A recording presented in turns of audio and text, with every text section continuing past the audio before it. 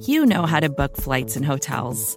All you're missing is a tool to help you plan that unbelievable travel experience. That's why you need Viator. Book guided tours, excursions, and more in one place. There are over 300,000 travel experiences to choose from, so you can find something for everyone. And Viator offers free cancellation and 24/7 customer support for worry-free travel. Download the Viator app now and use code Viator10 for 10% off your first booking in the app. Find travel experiences for you. Do more with Viator.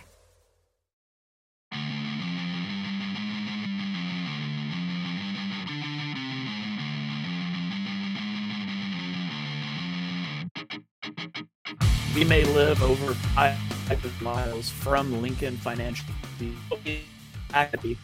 Pick up 4 in the film study, and each and every week we will be bringing you in-depth film breakdowns from across the pond and the Sooner State.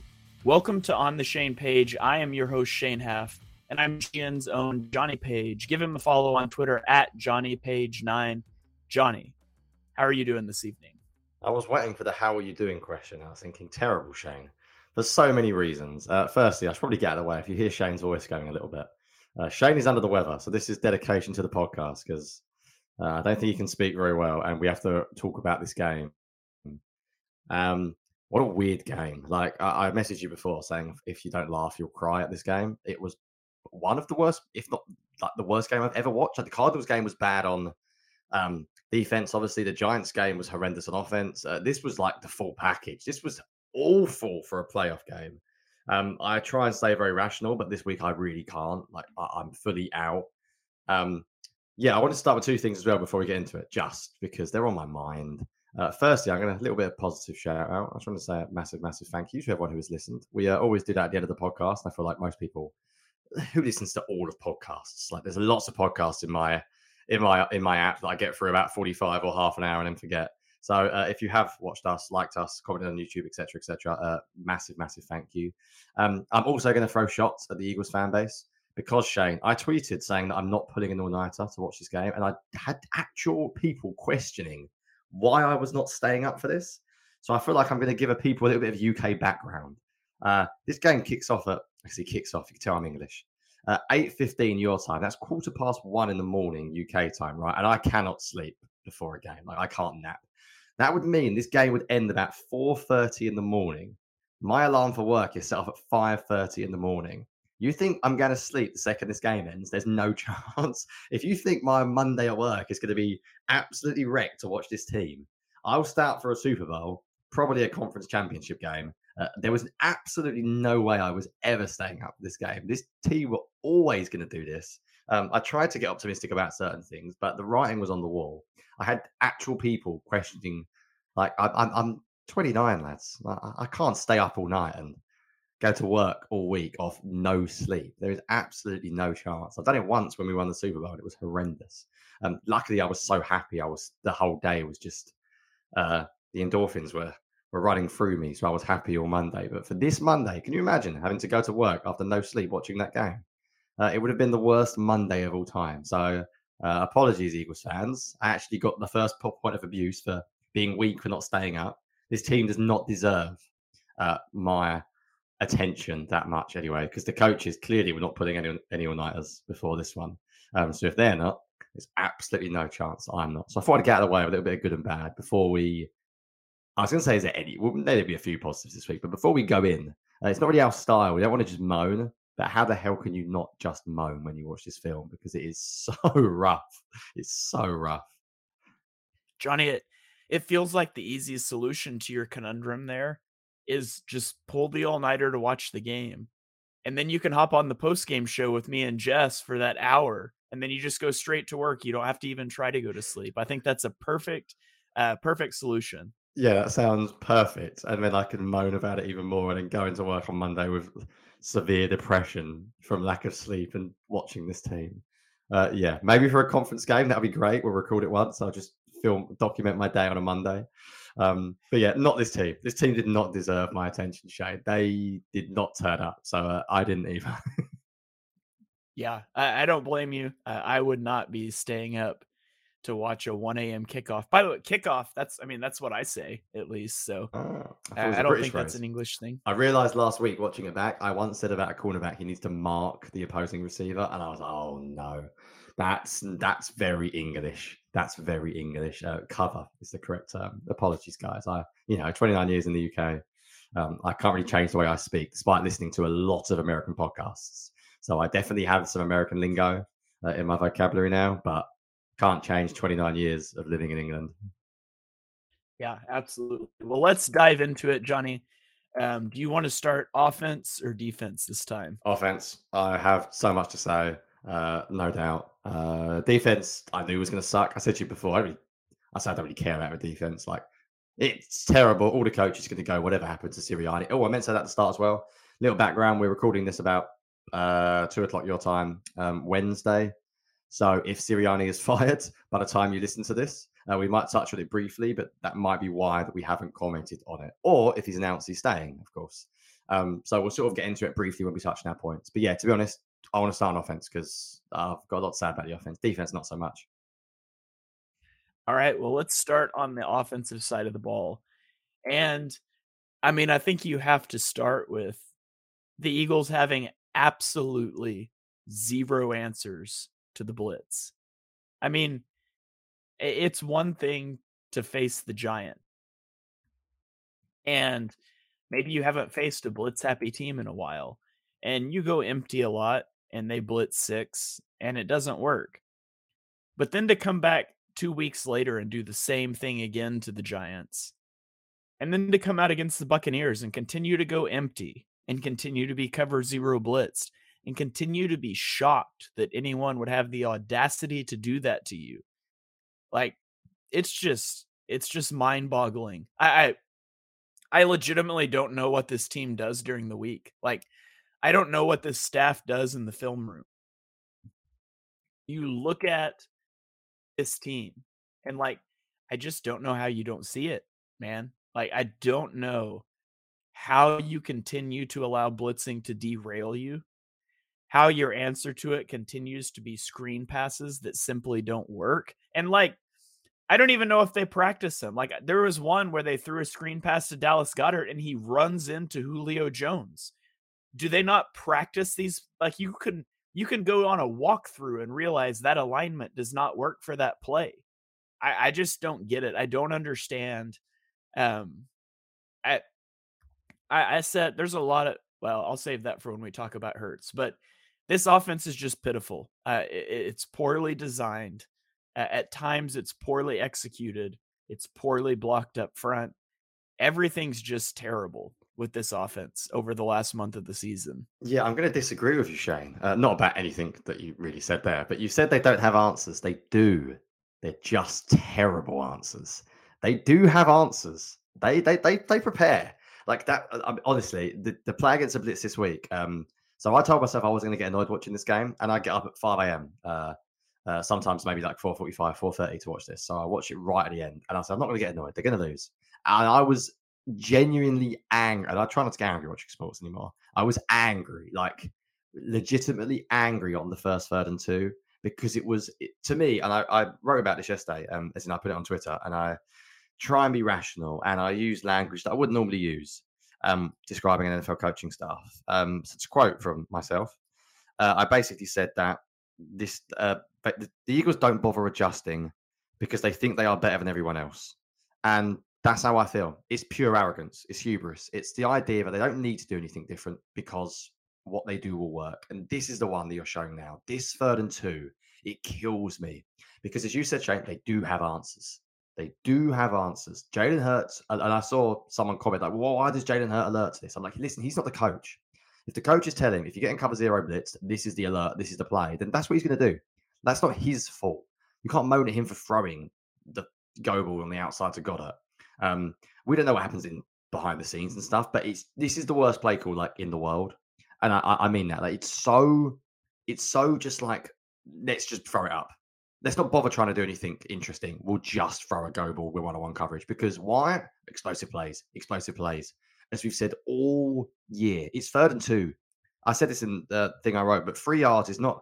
It's not a criticism. It's like we're too good to get 3 yards. Do you know what? QB sneak it twice in a row. Like, I don't care. Like, it's like an arrogance. It's a belief that we're better than you. We don't need to scheme things up because we're better than you. And that's what they're not better than you. Maybe with AJ Brown, they are sometimes. But every single third down is either empty, they're getting blitzed, there's a free rusher, there's unblocked pressure, and they do not do a single thing to help their receivers. That was the most obvious, like literally just run slant flat. Just motion, do anything. Put a stack so you can have you can create a natural rub. Like you're getting the most obvious pick plays opportunity ever. This is the same one. Again, the Quez Watkins fade. It's the same. It's the exact same. Identical. We know we're getting man coverage. We know we're getting cover zero. It's the most obvious cover zero man coverage in humanity you could ever see. Like run a pick play, run a slant flat, put someone in motion, bring a running back across the formation, and then when he gets the quarterback, make him turn around and run the other way and dump it off to him. Just do anything, like literally anything. I've never screamed for a slant flat so much in my life. Like it's obsessed with explosive plays. They're obsessed with them. It's an obsession with we're better than you are, and we don't need to do anything different because what we do will work. There's an obsession with execution, and we just got to execute. I can see them, Shane, in the drawing board going, oh, you know what, that slot fade was a good play call. Because if Quez Watkins wins, then but it's not because they're not better. They probably still think Quez Watkins is good. There's this obsession with everything they do must be good because they've got two good players and they're better. And honestly, it annoyed me, as you can probably tell. They didn't try and do anything. And it's not because they don't know. They're NFL coaches. I say this every week. Of course they know. It's that they think they know best. They don't analyze themselves. They're not critical of themselves. They don't reflect on what has happened. They didn't really, really sit down after that Giants game and say, what is actually wrong with this? They said, oh, the play call's all right. We didn't execute. And that's the only answer. That's the only answer I have. And if anyone's got anything else, please feel free to tell me that I'm overreacting. I don't see how any other answer makes any sense than the fact that they genuinely think this is the best way of doing it. And I don't know what happens next year. As we said, we're not going to speculate too much, but the offense cannot be like this. They cannot do this again. I actually think the general design of the offense outside of their play against the blitz is not the worst, but it doesn't matter because every single good team will just blitz you. You go to empty, they'll send an extra man, or you'll leave a running back into block, and they'll send an extra man, and you've got nothing. They have genuinely zero answers. Some of the answers in this game, the screens, I know you already commented on how bad the one to Goddard was or whatever. But there was so many. This is the one to Goddard, isn't it? And the guy picks it, by the way. They do what they always do and throw into a slot cornerback blitzing, which they've done so many times this year. Then there's one later on to Devontae Smith that's a joke. There was one to Kenny Gainwell that was a joke. It was honestly like the worst game plan you could ever do against the blitz. And I don't think they could do it worse if they tried. I don't understand. Like, I really, really, I mean, this play is like, what is this play? It's the one, if you're not watching and you're listening, it's the throw to Devontae Smith, where he just comes across the formation. I like the name of it. What is this? That's perfect. Literally perfect. Like, I didn't even film every clip this week because there was more than I could film. Basically every single time they got blitzed, it was bad. I don't think there was one they got right. They don't run any quick game. I don't know. I don't know, Shane. I don't know how you can look at this game and have any confidence at all in any single person on that offensive staff. I'm going to say something really radical, Shane. I'm going to say it now while it's a podcast because I haven't got to tweet it. I even worry about Jeff Statland this year. I worry a little bit about the offensive line. They don't pick up things that well. They don't seem to communicate that well. I can't believe experienced offensive linemen. I know Jason Kelce's going to retire. We're not going to say anything bad about Jason Kelce ever. But I cannot believe experienced offensive linemen have not gone into a meeting room with the coaches and said, what on earth are we doing? I can't believe no one has said, I don't get it. But at the end of the day, the coaches run the team. They call plays. But I find it incredible that this was the plan. Genuinely, as you can probably tell, and I rarely get annoyed watching sports. Like, I try and be really rational. I could not be rational in this play this week. They made a choice not to do anything different. And the only answer I have is that they're arrogant and they think they are better than they are. They just got their whatever beaten by the Bucs easily. Like, there was an easy game for the Bucs. They've had a harder game playing the Cardinals. The Jonathan Gannon and the Cardinals would have easily given them a tougher test. Easily. Like, that was about as bad as a performance as you could do. And outside of a deep post throw to Devontae Smith that was brilliant, they had nothing. They had genuinely had nothing. Yeah, you mentioned the offensive line, and this is one of those plays. They go 4-by-1 to try to get Devontae Smith one-on-one, and Devontae Smith wins on this route. He wins on this route, but he just needs another quarter second. Throws off. But look at the protection. I don't understand what's happening. Jason Kelce is clearly pointing at number 98. 98's the mic. He's going to slide to 98. That means Cam Jurgens should be blocking the guy that's between him and Lane Johnson. Lane Johnson takes number 54. But then you watch, and they don't do that. Jason Kelce goes to 98 like he said he would. Cam Jurgens also takes him. Lane Johnson blocks 79, and you leave a free rusher off that edge. I don't understand. Like, it's like, then you've got on the left side, Landon Dickerson does what he's supposed to. Him and Kelce are on the same page. He takes the guy between them. That means Jordan Mailata he's on a dual read, most dangerous man between the end and the edge rusher. And he leaves the inside guy. Like, there's 3 guys coming untouched to Jalen Hurts on a 6-man pressure against 5 blocking. How do 3 guys come in untouched?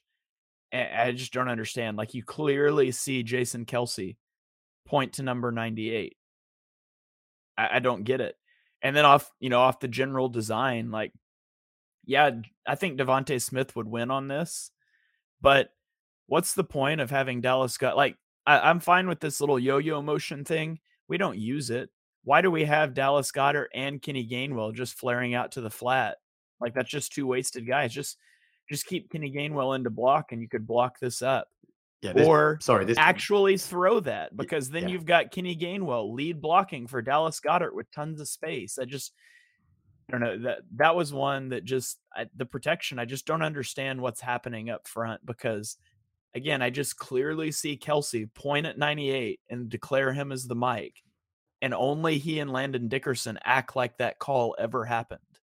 Yeah, it doesn't make any sense. That's not a one-off. That's my point about the offensive line. It's not a one-off. It's happened a few times of late. The whole team struggles with blitz massively, like massively.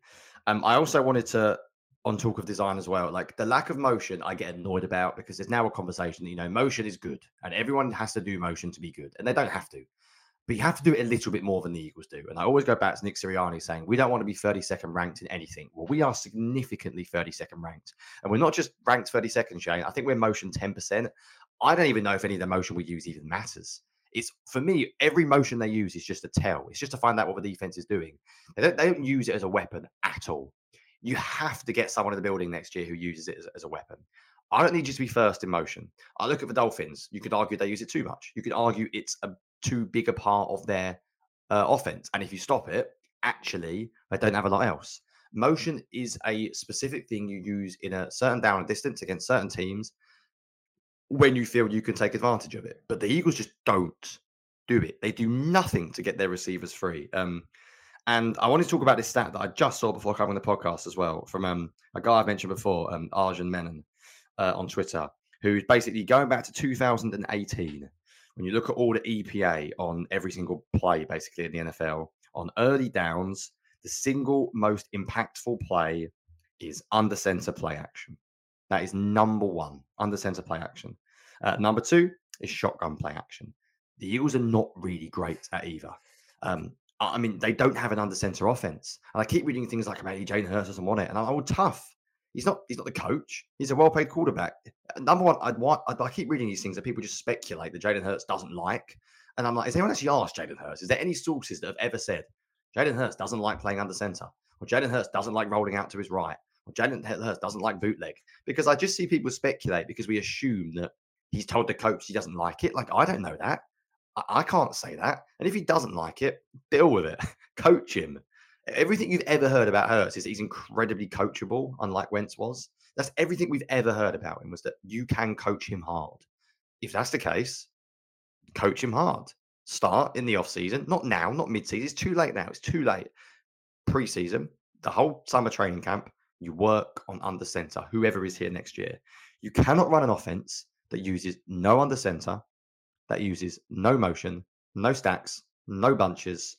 it just literally relies on your players being better. And I said this to you off air. Can you imagine this coaching staff with a team that didn't have AJ Brown, Devontae Smith, and Jalen Hurts, and this offensive line? Can you imagine giving Nick Sirianni and Brian Johnson the Panthers this year? Like, they'd break records for points scored, and the bad type, not the good amount. Like, realistically, because their offense relies on players. And you'd think AJ Brown being out, they would make some. They've had all week to make an adjustment without their wide receiver one being out. Nick Sirianni came out and said, "Well, we've got a plan, whether he plays or whether he doesn't." There is no way that plan was different if AJ Brown was there. It would have been the exact same.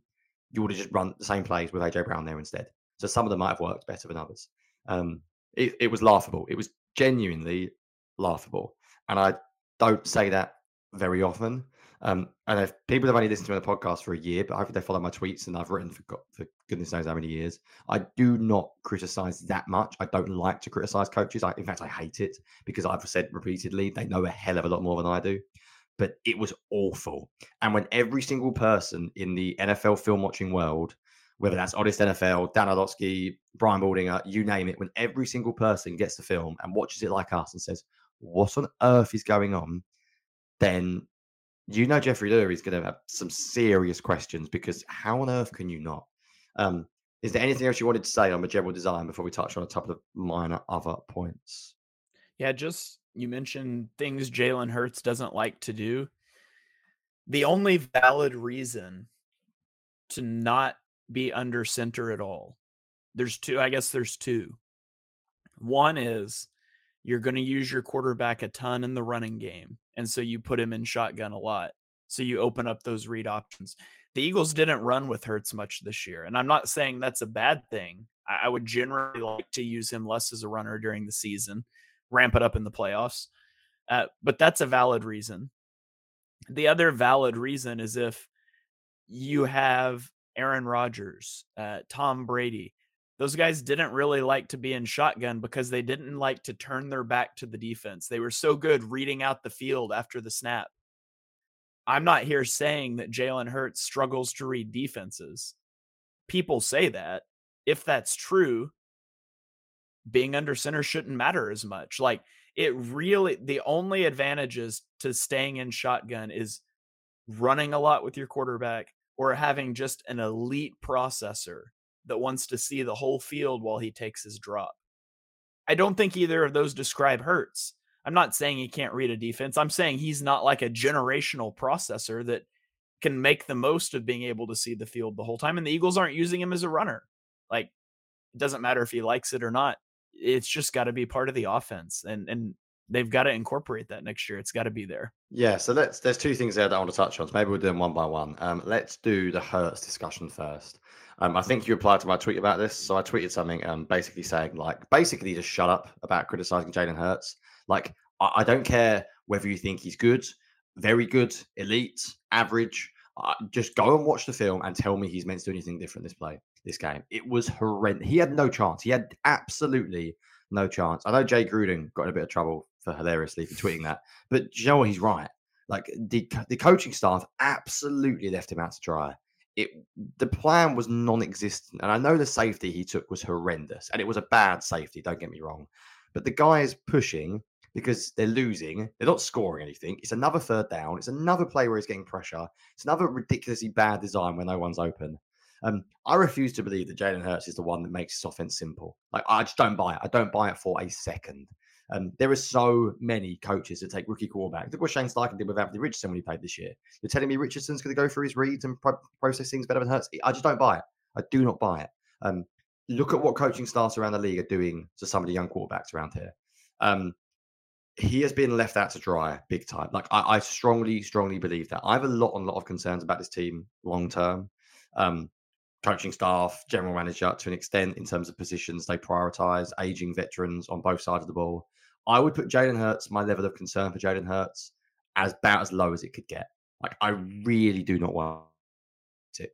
And I've always said this, and Jalen Hurts does not necessarily play the position historically the way that I have learned the position myself, and that's why I've always been more critical. And if you read prior film reviews, I've said this. I've said I would have traded him. I would have gone after Deshaun Watson without the off the field and Russell Wilson. I've said this. Like, I'm not hiding from it. I've never been fully on board with Hurts. The last 2 years, I've seen more than enough. we don't really talk about it very much, but his accuracy is excellent. Like his ball placement's really good. You don't see him sow many throws. You look at like someone like Trevor Lawrence and when Wentz was there, and you see quarterbacks miss. You don't see Hurts miss that often. When you see him miss, it's probably because there's a defender right there because there's no separation anyway. His ball location is pretty good. His deep throws are outstanding. His pocket movement is not the best, but he's also an elite athlete who should be able to break out of the pocket. Like, if you ask me where my concern levels are in Jalen Hurts, they are very, very low compared to some of the other problems. I think this has been a coaching staff that has absolutely left him out to dry. And basically, they can't do it again. If they get another chance, they cannot do it again. And if they don't get another chance, then they probably deserve, unfortunately, not to get another chance, because this year they've ruined a chance of a very, very young quarterback with a very good offensive line with players in possibly the last ever year like Jason Kelsey. And to be blunt, they've ruined it. I can forgive the defense to an extent, like because of talent and because of other things. I can't the offense. I really can't. There's no excuse for them to be this bad. You cannot have an offensive line that is that good. You cannot have running backs, the weapons that they are, a tight end in Dallas Goedert, a receiver in Devontae Smith, even without AJ Brown, and be that poor on offense. And I don't think it comes down to Hurts. And I might be wrong. And next year, if they hire another offensive coordinator or they hire another head coach and Hurts struggles a little bit, then we can have, as you said, we can have a conversation. We can have a conversation this time next year. But right now, I don't even really want to entertain the conversation about do the Eagles have a problem with Hurts. I look around the league. I look at someone like Dak Prescott, who I like, but he's obviously physically maxed out. And I think Hurts absolutely has the upside to win a Super Bowl. Well, I mean, quite frankly, he's performed well enough to win a Super Bowl, doing something that we've never seen those middle tier, like a Trevor Lawrence. He's always compared to people like Lawrence and Dak. So I always mention those people because they've not done what Hurts has done. Hurts carried the offense on his back in the Super Bowl and played well enough for a whole postseason. Like the Eagles should have won the Super Bowl last year. I have never seen someone like Dak, someone like Kirk Cousins, Trevor Lawrence. Dak, I don't think he's a Justin Herbert, Patrick Mahomes, Josh Allen level. I think most people would accept that. He's probably not a top three, but not everyone's got a top three, top four. Like I think he's clearly in that 5, 6, 7 range. And in my opinion, he's at the top of it because he's one of the only people to have proved he can do it in a playoff game. Even someone like Herbert, who I absolutely love from a traits perspective, has not done the things that Jalen Hurts has done in the postseason and in games like the Super Bowl. So I think this year, you see, he's not confident. He is not playing confident. He was not confident yesterday, but I do not think it's on him. And maybe I'm being too nice. Maybe hindsight will prove me wrong. Next year, I am pretty much like on a scale of 100%. How much is the coach's fault? I'm going like 95. Like I'm that high. I'm that certain that I'm going coaches over players right now. Yeah, I mean, it's possible. It's possible that 2022 is as good as it gets for Hurts.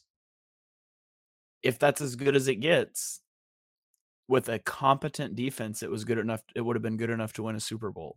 He may never play at that level again. I don't think that's reasonable to think that he won't. But you see it. You see guys have a one-off year. You see Joe Flacco have that run he had in the playoffs and get paid huge with the Ravens and then just never live up to it. Like that happens. And maybe that's what happened here. And maybe Hurts will not be that same sort of player. But when you look at it, I mean, Occam's razor, you look at this system that he plays in, and it's just, you could draw it with crayons on a brown paper bag. Like that's the level of scheming and coaching that we have here. And so for me, I said on the BGN instant reaction show, I am very open to having a Hurts conversation, but I'm going to need to do it after next year when he has a competent coaching staff around him. If it looks the same, like you get competency in that offensive meeting room and it looks the same next year, then we talk about, was Hurts just carried by AJ Brown and Devontae Smith and a great run game and a great offensive line? We're never going to do that again. You just can't compare last year to this year because he's working with absolutely nothing from a coaching and schematic standpoint. It can't be overstated how bad it is. And that's why, and I'm not a fire people guy. I fully endorse that Nick Sirianni should be fired. And that sounds crazy a year away from a Super Bowl run. I just look at what he's doing and To steal the line from Sheil Kapadia, he breaks coaches down into doing more with less, doing what's expected, or doing less with more. I mean, there's no denying that Nick Sirianni and Brian Johnson did less with more this season. Now, how you parse that, I don't know. Is this Nick Sirianni? Maybe Nick Sirianni meddled with the whole Sean Desai firing, and Matt Patricia came in, and it turned out awful. And so, as the offense was tanking down the stretch, he just said, "No, I'm going to learn from my mistakes and be hands off." And this is all Brian Johnson. Maybe this is Nick Sirianni meddling in everything and constructing the offense. And maybe Brian Johnson's a fine offensive coordinator, but he's being hamstrung by Nick Sirianni. I don't know. What I know is it doesn't work right now. And the Eagles front office has to figure out what the issue is, because it's possible it's just one of those guys. I think it's likely more Nick related than Brian related. But I'm fine with getting rid of both of them if that's what it takes. If you're not sure, just get them both out and start over. Yeah, that's why it's so tricky with Hurts, because you basically you need to see him in a different offense. The defensive staff's all to get fired. So if Sirianni is back, then I guess Johnson will be as well. Because I don't see how you fire every single offensive, basically coaching staff, or your whole offensive coaching staff and your whole defensive coaching staff, and your head coach keeps his job. So I'm sort of with you, weirdly. I don't really want to say fire Nick Sirianni, because I mean, look at his record. He just wins. I wanted to talk a little bit about the run game as well, Shane, because I have real quick before we get there. Go for it. Here's the problem: if you retain Sirianni and you fire Brian Johnson and bring in another offensive coordinator, if they fix this offense, they will be gone in 2 years. And that's just the nature of it. That's why I'm pretty out on head coaches that don't call plays on one side of the ball, specifically on offense. Every team in the league is searching for offense. And if you do not call plays for your offense as a head coach, as soon as you get someone that does, that's good, they're going to be gone. Which brings me to, someone asked me about what if they get rid of Brian Johnson and bring in Frank Reich? And my initial response was very negative to that. But I've been thinking about it. I want to float this by you. I generally think Frank Reich probably didn't do a very good job in Indianapolis or Carolina. But one thing that would be in favor of that is, one, I think it's somebody Nick Sirianni would trust and stay out of their way. And then two, I think his offense is a little outdated, but I will say, I don't think Frank Reich will get another shot as an NFL head coach. And so there could be some merit to bringing in a guy that's called plays before. I mean, he failed as a head coach twice, let's be honest. But if he came in and did a good job, I don't think he would get poached away. So that's trying to thread the needle probably too finely of guys Nick would trust who aren't good enough to get hired as head coaches somewhere. But I don't know. Maybe that could work. I would have to sell myself on it, but it's not my preference. But it was something I was thinking about today. Yeah, well, I thought about it before we recorded, actually. I don't know why it came up in my mind as well. It feels like too obvious, doesn't it? I think you're right. I think Reich's a little bit outdated, and I think I would rather someone who's maybe a little bit more, let's say, with the times, or has had more success recently. But I'll tell you one thing. There's absolutely no way that performance happens with Frank Reich on the coaching staff that we saw this week. Just no way. Like, he's way, way, way too professional. His offense, rightly or wrongly, will have answers to things. The argument for Frank Reich to me, it streaks of a little bit of arrogance again, which is where the players are good enough. So we don't need an advantage scheme-wise. We just need a decent coach, which should be my criticism. But I wouldn't hate it. If Sirianni's going to stay, then I need to see somebody that can actually proven to do the job, and also someone who ideally wouldn't get fired. Not fired, hired away from somebody else. And I feel like Reich's failed enough times as a head coach now, where I can't imagine he gets another head coaching gig that quickly. Before we move on to the defense very briefly, Shane, and to be honest, as I said, I haven't gone on with defense this week because it just sucks. I mean, basically every way possible. I want to talk about the run game, not just because it's my thing to talk about the run game. I have absolutely no idea what happened to the run game this week. I've basically been on here looking like a mug now for about a month saying, the run game's back. The run game's back. I'm waiting for the report that says Jalen Hurts got injured last week or something, because what on earth happened to the quarterback run game? I said this for a while. I think this Eagles offense runs off the run game. I still believe that. I think, yes, the passing offense has been very strong with AJ Brown and Devontae Smith, but this is a team that has to run the ball. So the past few weeks, we saw some look that the quarterback run game was coming back. So if you go back to the Cardinals game, Jalen Hurts had 8 carries, and there was some QB power in there. There was some QB counter bash. There was some cool stuff that we saw. Obviously, the Giants game just is a write-off because it didn't matter. Hurts was pulled very, very early on. But the Giants game before that, DeAndre Swift had 20 carries. Jalen Hurts had 8 carries and a touchdown. Kenneth Gainwell had 6 carries, 41 yards. Like, where did the quarterback run game go? Like, it wasn't there. I think they had one quarterback run. Sean, I'm going to read out the stats from the Eagles-Seahawks game, the 19th of December. Jalen Hurts, 13 carries, 82 yards, 2 touchdowns. Like, the run game was back.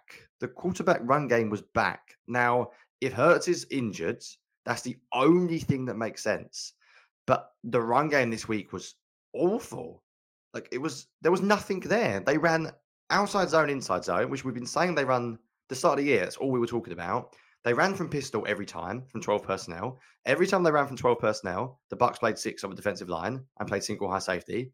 The Eagles just ran into a brick wall time and time and time again. And then I keep seeing people go online saying, well, that's why you can't run the ball, because they couldn't run it. They couldn't run it because the Bucs knew they were running it, because they were running it in predictable situations. That's why they couldn't run it. They didn't commit to it. They didn't try anything. I didn't see tackle trap. I didn't see QB draw. I didn't see QB. I mean, the counter run just wasn't there. Like, I was watching it like, what's going on? This is the game plan they came up with.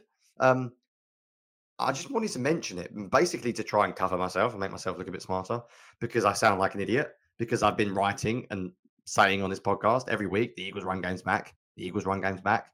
I was like convinced the Eagles run game would at least be good.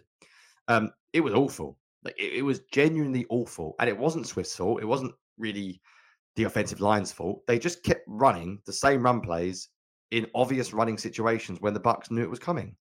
It was so predictable. We've said for ages, this running game is not the same without Jalen Hurts running the football. Like, it's just end of. And if the coaching staff decided to give him 1 carry in the biggest game of the season, then that is terrifying. I know Hurts looks a little slower this year. I know he looks a little banged up. But I had to look this up because it's almost incredible that I sort of forget this. He's 25 years old.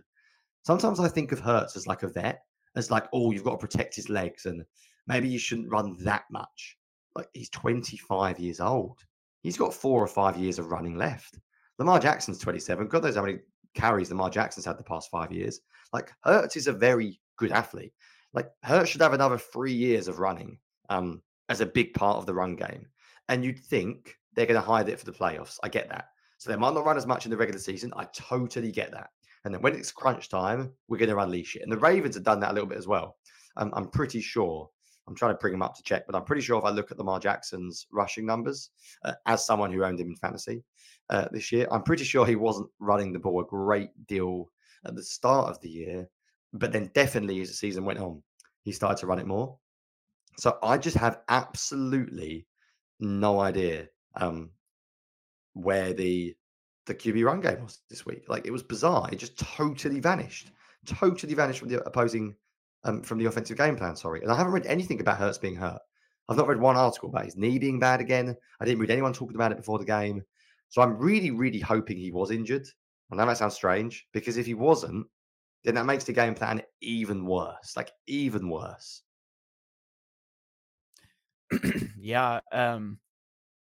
It was bizarre, to say the least, to see 0 design QB runs. I mean, not even design QB runs. I don't even remember seeing like a read option play where he just handed it off. Like, you had the touchdown to Goddard where it was like the little pull option sort of thing where it's basically handed off or roll out a couple steps and throw it to Goddard for a touchdown. But there was never any effort to like get Hurts involved in the running game. And you would think in what's essentially the biggest game of the year that you would see that. And so I'm with you. I wondered if we're going to hear something about an injury, because it just doesn't make sense. does it? I mean, you're down AJ Brown. That makes it harder. Now you're playing a team that blitzes a lot. How do you beat that? It's being able to run the chains, and the Buccaneers were putting so many guys in the box, but still, like, Hurt should give you that +1 advantage in the box, and we just didn't see it. So I don't know. It makes sense to me early season to stay away from using Hurts as a runner a lot, but in those big games and certainly in the playoffs, you have to be willing to roll that out. And so I almost think he has to be injured. And if not, like you said, that's just an even bigger indictment of this offensive plan. It just doesn't make sense. Like I keep refreshing my feed, thinking we're going to hear about it. We're going to hear he was injured. Like the Bills do the same every year. They don't rush Josh Allen as much when the playoffs come around. Like the QB run game is still like the cheat code of the NFL. Like it's the biggest. Look around the NFL. Unless you're coached by basically Kyle Shanahan or you're Patrick Mahomes, and even he is a very, very good scrambler. Like the QB run game is a big part of it. I was listening to the Athletic Football podcast I was listening to with Tice and Robert Mays, and they are basically as big of Dak Prescott fans as anyone. Like they rate him more highly than anyone I've ever heard. And even they were doubting basically, is he physically good enough to win a Super Bowl?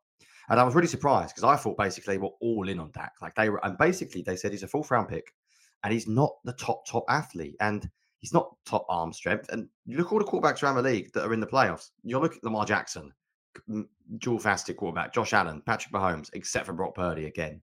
Like that's the game. Like it's not like a joke play anymore. The quarterback running game, we're not going back for 10 years where like people would scramble. It's a big part of teams' offenses now. It's a huge part. It was basically the Bills' offense for about 3 years with Josh Allen when they didn't have a running game. To not even call it. And the weird thing is, he had a scramble where he looked quite good. He looked quite spry, which makes me think that he could have carried out some runs. Like, I just don't, I have no idea. QB draw makes sense, if I'm being honest, because every time the Eagles went empty, the Bucs went 6 on the line of scrimmage. I get that. But, like, there was nothing. There wasn't, I did not see a single QB counter bash play, which they have basically run for the past 6 weeks, and they've run it really well. I don't know what to say about it. I literally have nothing. If someone finds out, I'll make sure to please tweet me if he was actually carrying an injury. But even if he was, unless you're in real danger of like wrecking his knee long term, I sort of feel like, well, what's the harm? Because you're going to lose anyway. They were losing anyway. So in the first half, why not try and run him a bit? And if it doesn't work, then what are you really going to lose? So I didn't get it. I just wanted to talk about the run game because I feel like I've been so positive about it the last month, and this just knocked back every single bit of confidence I had. And if I'm being honest, and this is going to annoy everyone, so I'm not even going to, once again, I'm not going to tweet this out. I don't know how much of a role Jeff Stoutland has in the Eagles run game, but I'm pretty sure he's not just a normal offensive lineman, normal offensive line coach. He's involved, isn't he, in the run game? He's the run game coordinator for this team. And if the Eagles are going to clean house, Shane, and start afresh in everyone, it's like just cut everyone, every coach.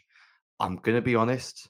I'm not going to be as gutted as I would have been 6 weeks ago if Jeff Stoutland is released as well, because I don't really understand the run game either. Like I didn't get the run game in this game. Like I didn't get it.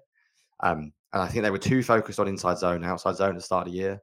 Then it got better, and we saw more counter come back in. We saw more gap scheme. We saw more tackle trap.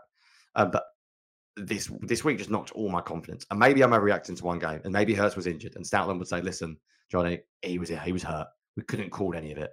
So that's nothing outside of my control." And in which case, I don't want Stoutland to go. By the way, I mean everyone recognizes him as a fantastic coach. I'm just being honest. Like I was not at all happy with the run game this week, because one of the great ways of stopping pressure and when your team's crap against the blitz, just running the football, not throwing it 40 times a game, having success with the run. And they had nothing. They couldn't run the ball. Every time they ran, as I said, it was pistol, 12 personnel. The Bucs went 6-man line of scrimmage. And I'm not kidding. I'm not going to tweet every clip, but basically every single time the Eagles went pistol, 12 personnel, they ran it. It was laughable. It was genuinely laughable. Yeah. Well, that's all season. They only run out of pistol. That's pretty much it. And I could look up those splits. I've looked them up before, but it's overwhelming that the Eagles are going to run the ball when they go into pistol. And that's part of the problem with I mean, their offense is so it's so like last year we didn't talk, but last year people talked about the Eagles would go in 4 down fronts to rush the passer, 5 down fronts to stop the run, and having that so siloed. That's the way that the run game or that's the way that the Eagles offense is right now. It's you can tell based on their alignment really strongly if they're in pistol, it's going to be a run play, and uh you just can't be that predictable. Shane, just quickly to finish this off, because I always scroll through and try and see if I look at accounts. Nate Tice has just tweeted this literally just now. When the Eagles went 12 personnel, the Bucs played only 3 defensive backs. So the Bucs went heavy, basically. Yeah, they were like 6'2". Yeah, 6'2", basically. They played that. So listen to this. They played that 12 times against the Eagles, right? The whole season, the Bucs have played it 11 times outside of the red zone. So this was a game-specific plan for the Eagles. And how did the Eagles adjust? On those 12 plays, the Eagles had only 3 successful plays. Now, ironically, one of them was the 55-yarder to Devontae Smith, which just proves a point. Go 12 personnel and then throw it. Like that's what I've always said. Like you don't just have to run when you go 12 personnel. Go pistol play action. The fact that 55-yarder was against the Bucs with only 3 DBs on the field is a great example of like the Bucs just didn't care. All right, you got one. Well done. You got one. We're going to stop you every single other time because we know what you're going to do. That's laughable. Like that's for the Eagles not to adjust to that and not to realize that every time they were going 12 personnel, the Bucs were matching it with 3 DBs. They should have kept doing it. Kept going 12 personnel and then just start throwing out of it. What do? You force the Bucs to put 4 DBs on, play nickel, and then or get 4 DBs or play nickel, and then you start running it again. Like it's a cycle. It's what good coaching staffs do. Just everything was bad. Like I know we've gone on about the offense for a long time, but I knew this was going to be an offensive episode because I feel like the defense. We'll talk about it briefly, but everyone knows everyone's getting fired. It's not going to look like this next year. Whereas the offense, I feel like there is a chance still that this matters. Like quarterback's going to be there, players are going to be there, coaches might be there. I can't explain how disappointed I was just with everything. Literally everything to do with the offense. It was an out and out disaster of performance from the coaching staff. Yeah, when the Eagles are in pistol, they run the ball on 71% of their plays this season. When the Eagles were under, they ran the ball on 92% of their plays. Now, that's heavily swayed by the tush push, I'm sure, on the under center. And then in shotgun, they throw it 65% of the time. So, yeah, just clear as day tells of what you're going to do. And what annoys me is because people then say, oh, the other set of run game, that's why they don't do it. Or I keep seeing the Eagles were right, stop running the ball because they can't run it anyway. And it's like, no, they can't run the ball because they're not built to run the ball well like this week. Like there wasn't the idea that they just shouldn't have I've seen people already say like every time they ran the ball was a waste of a play. They should have thrown every play. And it's just like, no, because you can't do something, fix it. Don't just stop doing it. Oh, we've had 2 bad runs from under center. We'll never run again. They're terrible from under center because every time they go under center and run the ball, the defense knows they're going to run it. And every time they go 12 personnel pistol in this game, they were terrible at running the ball because the defense knew they were going to run it. It doesn't mean you stop running the ball. It means you do something different in how you run the ball. This offensive line, this team should have carried this running game. If Hurts was injured, even bigger reason, no AJ Brown, it should have been the focus. They try things. They didn't even try. They just ran the same stuff. And again, dare I say, Shane, I'm going to come back to that word arrogance. Arrogance from Stoutland as well. Arrogance from the running game. That we will do our thing and it will work. We don't care if you know we're going to run because we've got such a good offensive line. We don't need disguise. We don't need to try and hide what we're going to do to you. We've got better players than you and it's going to work. And it doesn't work and you're not better. So suck it up. Look at it this offseason, whoever's there, new coaching staff, old coaching staff, whoever is there, please look at this game tape. Look at it, study it, and realize that you're not as good as you think you are, and that other teams have passed you by schematically, and you need to start catching up. Because otherwise, I'm not looking forward, as you could probably tell from my tone this episode, to watching this for 17 weeks next week and writing about it, because it's a job, and I have to. Assuming I'm still doing this next year, and it was boring this week. Like it was, if I had to watch this every week, it'd be mind-numbingly boring because there was so little excitement. I saw someone on Twitter say they turned off the game, and they've never turned off a game before, and I was like, I don't blame them. I do not blame them. The game was basically over once the Bucs got their first touchdown. I don't know what it was like live, so I don't know what Twitter was like live. I don't know if they were just absolutely melting down, which I'm guessing they were. But I had zero confidence, absolutely zero confidence. The second that first 3rd and 2 happened, and they threw it deep Dallas Goddard, I could have turned off the TV then. And that's bad. It's a playoff team with good players, with money spent on a quarterback, and you cannot be that bad again, ever. And I can excuse mistakes. I can't excuse just coaches just flat out not preparing a team to play in the playoff game. Yeah, I spent the fourth quarter, to give you an idea of what Twitter was like. I spent the fourth quarter answering questions about head coach and offensive coordinator candidates. So that's the headspace that I didn't.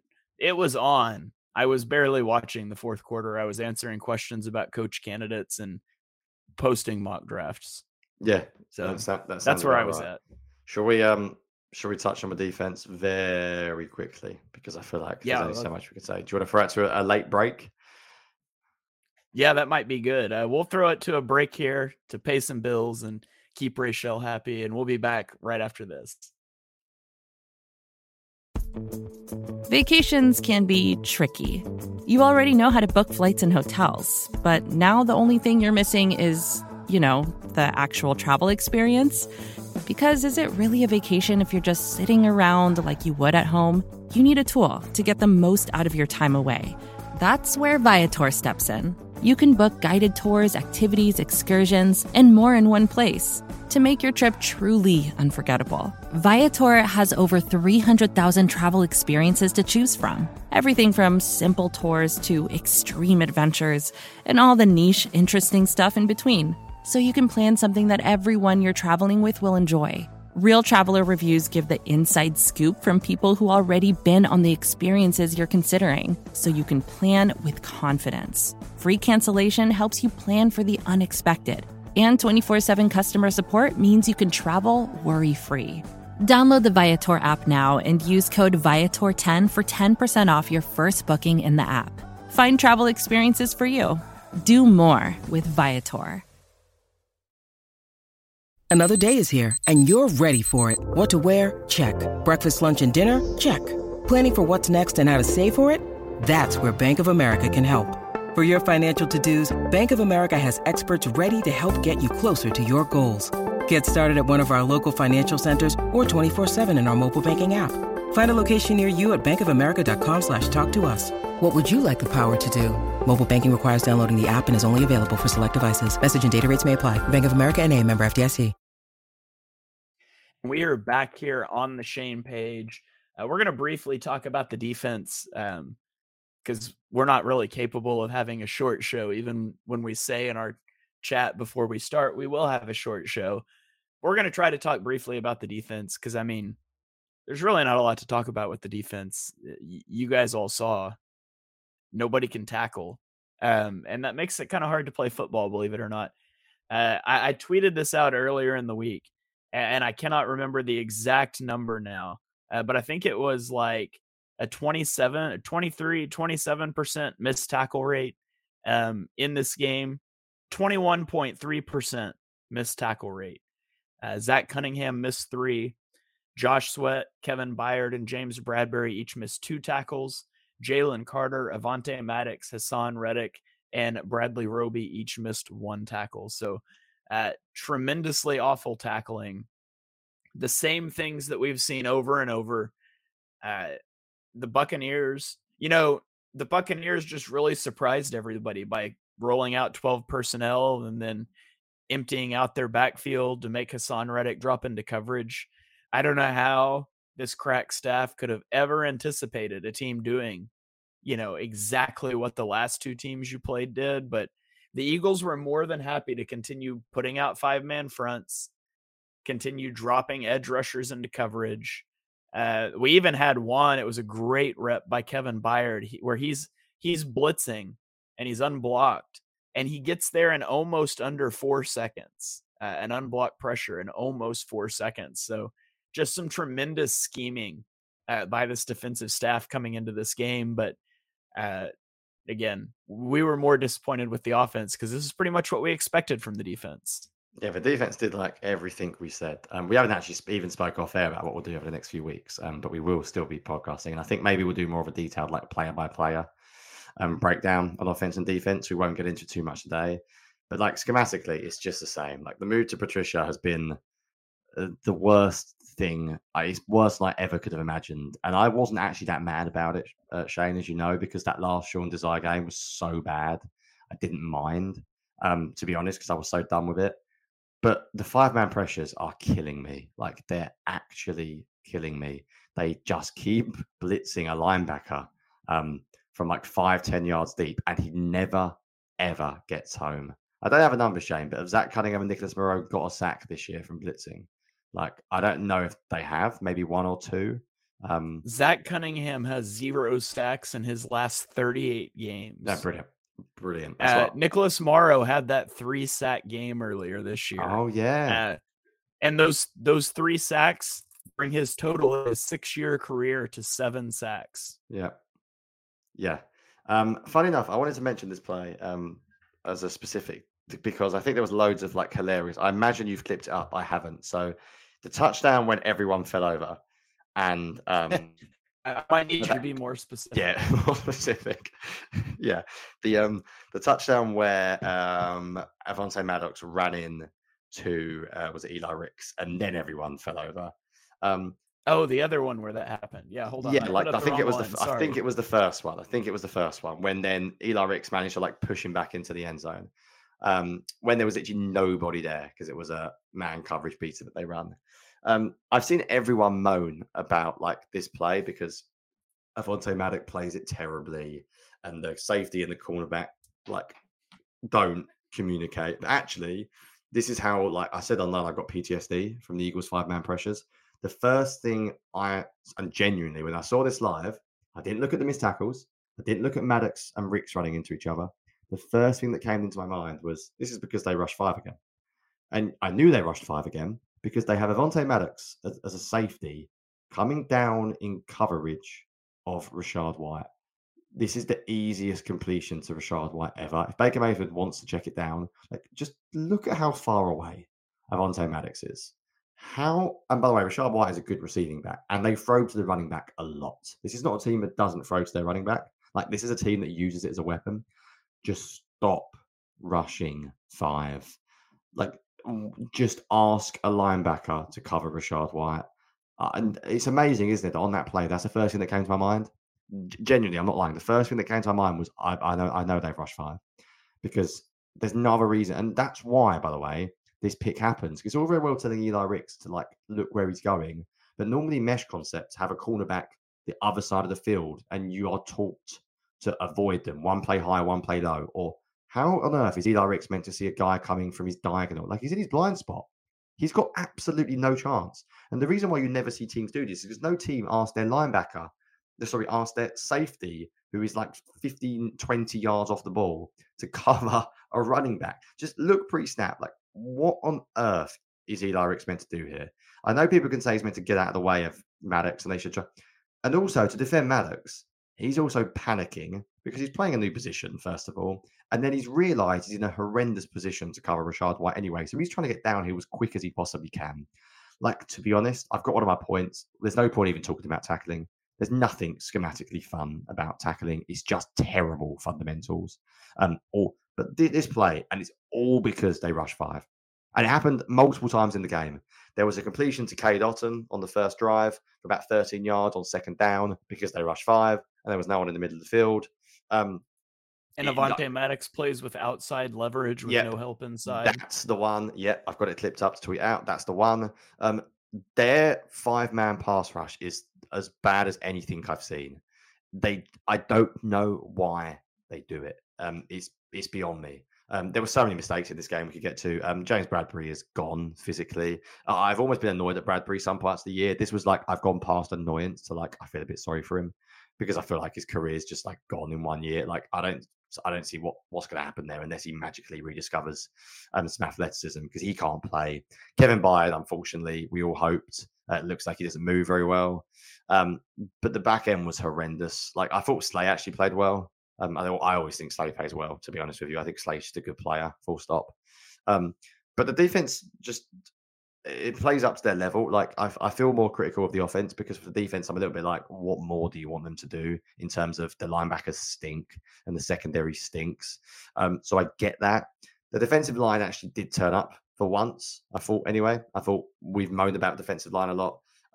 I still think next year that's going to be a strength. I still maintain my long-term concerns about Jordan Davis being anything more than a bit part player, basically.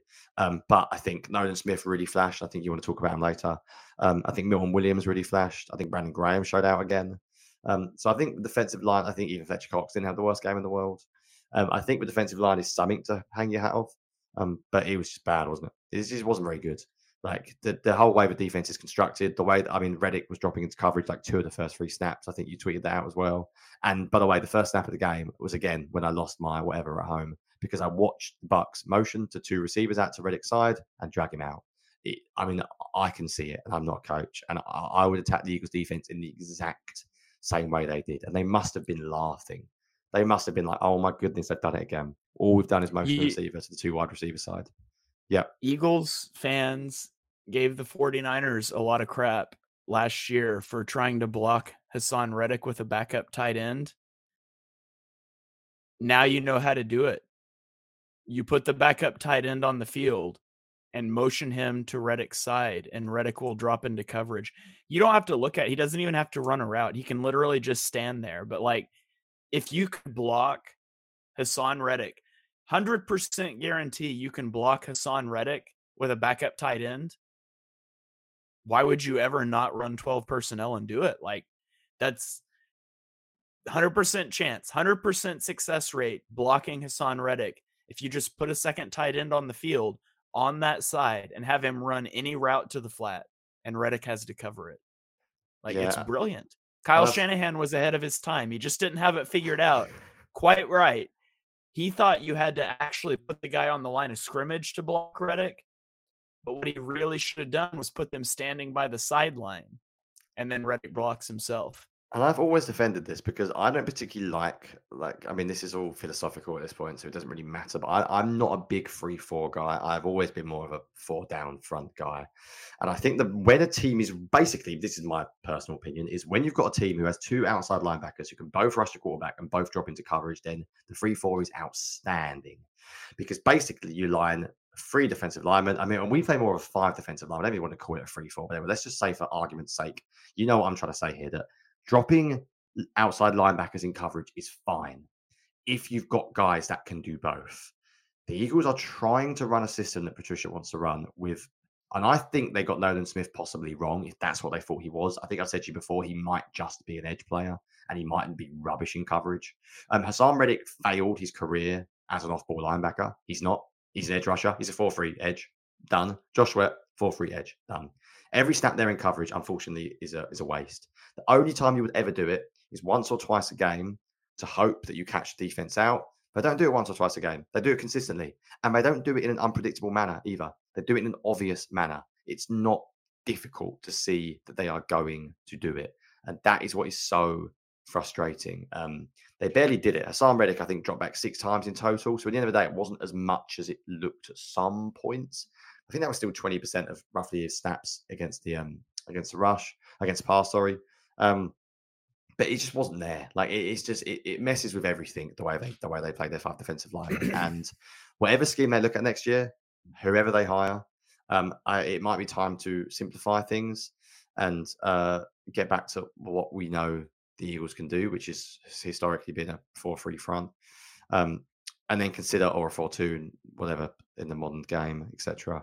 But I just don't think I basically don't think the 5-man front works unless you are fully comfortable with both your edge defenders dropping into coverage, because otherwise it's not unpredictable. Pre-snap, they haven't got the athleticism to drop back into coverage with their hands in the dirt. It doesn't work, and it's continued to not work for a long time now. And watching Reddick the first few snaps, he looked angry as well. I think some of the defense just didn't quit, but basically just gave up because they knew they were done. I thought Graham, Smith, Cox, and Williams were probably the 4 that didn't. And I think you could criticize. I mean, I quite like Slay still. I think you can criticize basically every single other defender. It was just they're put in a really bad position by the coaching staff, and the talent's not there. The talent is not there on defense, unlike the offense. Yeah. I will say on this play that you talked about with Maddox, I will give him credit for one thing, and that's after he tackles Eli Ricks. He really gets on his horse to get back down the field, puts in great effort to get down there and also tackle Keely Ringo. So dear. we can talk about tackling issues for the Eagles defense. Avonte Maddox, say what you will about his coverage. He was very good tackling Eagles defenders during passing plays. So he's got that going for him. Yeah, he also just did not look right, did he? Ever since he came back. They rushed him back. He plays like 70 snaps this week or something. Like they really tried to get him back, and he's clearly not right. Bradbury's obviously done. Roby's not good. Yeah, we'll talk more. I think we haven't even spoke off air, but we'll do something individual at some point. We'll look at some of the free agents as we go through and maybe do a little bit of a debrief on individuals. Defensively, I don't really have anything else to say. I know you wanted to talk a little bit about rookies, but schematically, this game was much more interesting from an offensive point of view because the defense, I knew what it was going to be. I don't really think there was anything that was going to happen. Patricia's not exactly going to relinquish play calling or coordinator position this week. That was what it was going to be. Offense had more chances to do things right. Yeah. Is there anything else you wanted to mention then, Shane, on the defensive side of things before we finish up this incredibly depressing episode? Yeah, I would just say I thought Nolan Smith played well. Obviously, he got the sack. He had a couple really good reps in run defense. I've tweeted them out. I won't put them on the screen here, but there's one where he does a really good job like attacking the sniffer on an inside zone and collapses that play in so it has nowhere to cut back. There was another play where they try to block him with a tight end on a run, and you see offensive linemen do this to defensive linemen sometimes. Jalen Carter's been susceptible to it where they just pull you to the ground because you've got your weight so far forward. He pops the tight end and then just like pulls him to the ground. It was really impressive. He had a really good tackle against the run, like the inside. So I just thought that he did a really good job in his limited snaps. And I don't think it's a coincidence that when he played in this game, he played like 4 or 5 snaps in a row instead of coming on the field for one play and dropping into coverage and coming off. There's a rhythm to rushing the passer, like getting in the feel of the game. It's like, I don't know. I'm going to mix sports analogies again, but you don't bring the guy in off the bench in basketball to shoot 1-3 and then put him back on the bench and just keep doing that. Like you've got to let him get in the flow of the game and heat up. And I just think Nolan Smith was misused this year. I think he should have played a lot more. Watching him celebrate that sack with Brandon Graham, like got me in the feels a little bit. I hope that Nolan Smith gets to play a lot more next year because I do think he's an exciting player. And just generally on rookies while we're there, the Eagles have got to play rookies. Last season, I remember it being a storyline heading into the Super Bowl that the Eagles had played their rookies the lowest snap count in the NFL, and the Chiefs were like number 2 or 3. Last year's rookies played 877 snaps. The average was 2,000. I don't know a good place to look up like rookie snap counts this year for all the teams without tallying it up myself.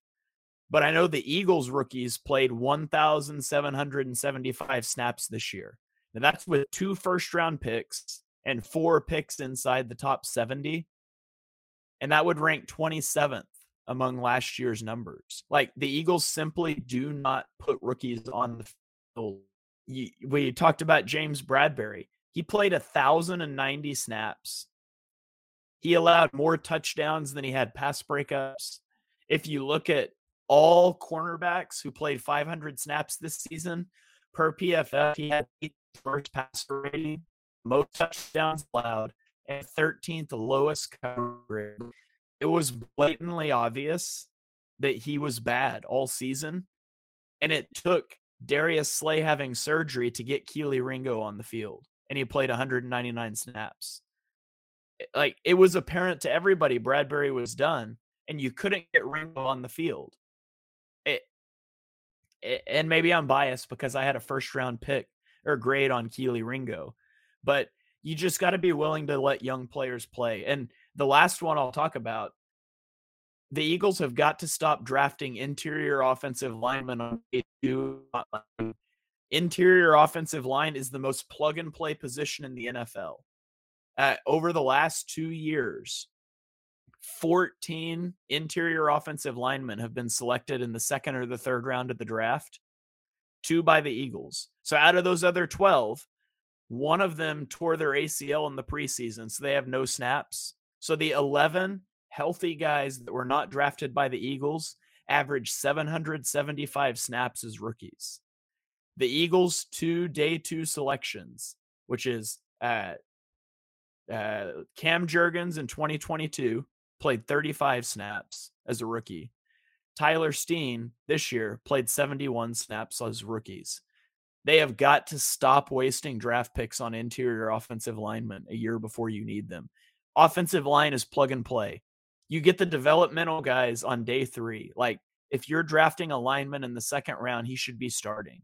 And the Eagles, I agree, you should value the trenches. You should build through the trenches. But the Eagles' philosophy of how to build rosters and play rookies, it's got to change moving forward. Yeah, I think the Harry Roseman General Manager podcast coming this year. I think it's going to be good. We've never done off-season podcasts, so I think there's a lot of stuff we can get in depth to. And Shane is a man with the numbers. Sometimes I think things, and when I message Shane, like, am I thinking this right? And he'll be like, no, you're not. Or hopefully he'll be like, yeah, you are. And I agree. And it's interesting as well. I think I'll finish with this just because it's random, but they talk about how we're having impact on game day rosters, which I know has been a big talking point this year. And that makes sense if you want to argue, like, well, he paid James Bradbury, but he also drafted these guys. So it's a bit of a weird one. Like the Nolan Smith thing to me is weird because it felt like he was drafted without a clear plan of what he is. And they didn't really give him a chance to even figure out what he is. I know nobody really wants the moment to see Nolan Smith as an off-ball linebacker. If we're honest, do we think Nolan Smith playing off-ball linebacker would have been any worse than what we saw at off-ball linebacker this year? And he possibly could have got like a whole season starting worth of snaps. Like, I know people don't want to see him there, and I get it. And I know that I was pretty critical of him as an edge rusher, so it's one thing I've spoke about with him being an off-ball linebacker. But if we're being really honest, like, he could have got some snaps there, and that could have been a potential opportunity to get him more snaps. Even this week, when I thought he played well, 16 snaps. That's not enough. I think he had 5 or so pass rushing opportunities I remember seeing. Like, you don't give a guy a chance to really. I think he had more than 10 pass rushing snaps or once. Look at him up now. And that was against the Giants when basically the backups were playing. Now, I don't think Nolan Smith's had a great year, but you can't really evaluate him. You can't really look at him after 96 total pass rushing opportunities this year and say whether he can do it or not, because pass rushing is a skill. You have to develop it. You have to learn it. And the problem is he's going up against the same people in practice all the time. So you want him to face other offensive linemen and really learn his craft against a variety, because every offensive lineman is different, as we know. And he didn't really get the opportunity this year. And it means that the Eagles are starting next year, possibly looking to upgrade edge, because they didn't really give him an adequate chance to see him develop. So that was disappointing. I know it's not really specific to this game, but I think the whole idea of this team was they're meant to win now. They're built to win now. If you can lose, but you play rookies, fans will forgive you. What makes this team so frustrating is that this was a team ready to win. They should have been up there with the 49ers, the Lions, and the Cowboys this year. And they didn't just lose. They lost badly. And I think that's what makes it so annoying for me, is I don't see a lot of progress throughout the season. I don't like the process, and I don't like what I've seen at all, really, for a while now, which is tough. And I think really hard questions have to be asked of this team and the coaching staff moving forward. Really all I have. Do you have anything else that you want to mention before we get out of here? No, I've already said at the start, but I mean, like, I know you'll repeat the same thing as well. I know every single person says this, but yeah, thank you for checking us out. Some of the numbers have been really good. The comments have been really good. We've been, especially the last few weeks, which have been obviously hard as well to listen to. But yeah, we're looking forward to this. So we will definitely get working in the off season. We don't plan on going anywhere. We'll obviously have breaks, as everyone does. But I know we're massive draft guys. We're big on free agency. So yeah, it should be good. I'm actually looking forward to doing stuff video-wise in off-season. So I think there's like last year, for example, I wrote a whole breakdown of the run game. Like, we could do an episode on stuff that I really should be good. So I think it should be exciting. I'm sorry, Eagles fans, that this season turned out so rubbish, and it really was a bad end. But we're sports fans, so stuff could happen this week that would get us very excited again. And I'm sure we'll spend the off season getting excited about things just to be let down again, because that is sports. And that's why apparently we love it. Absolutely. So thank you guys for following along with us this season. Yeah, your comments mean the world to both of us. So really appreciate you guys hanging in there, especially as the season kind of went off the rails for us this year. So like Johnny said, we'll be doing all kinds of stuff during the off season. If you have suggestions, things you want to see us do, be sure to reach out to one of us. We're always open to suggestions. We're not very far into planning the off season yet, but rest assured we will have content coming your way. So thank you guys for joining us for the On the Chain page. Make sure you smash the subscribe button, EGN Radio, so you get every episode. If you're an audio listener, hit that subscribe button on Apple Podcasts. The more places to follow us, the better. And we will be back in here next week to break something down. And so we will catch you guys. Go Birds.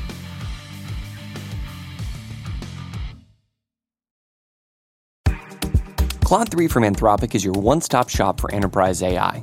With models at every point of the price-performance curve, you no longer have to make trade-offs between intelligence, speed, and cost. Claude 3 Opus sets new industry benchmarks for intelligence. Sonnet strikes the perfect balance between skill and speed.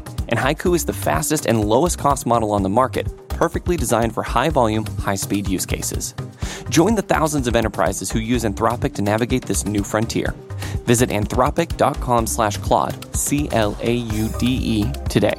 Jumpstart your genius with Claude 3 by Anthropic. More to-dos, less time, and an infinite number of tools to keep track of. Sometimes doing business has never felt harder, but you don't need a miracle to hit your goals. You can just use HubSpot, because their all-in-one customer platform can make growing your business infinitely easier. Imagine this: high-quality leads, fast closing deals, wildly happy customers, and more benchmark-breaking quarters.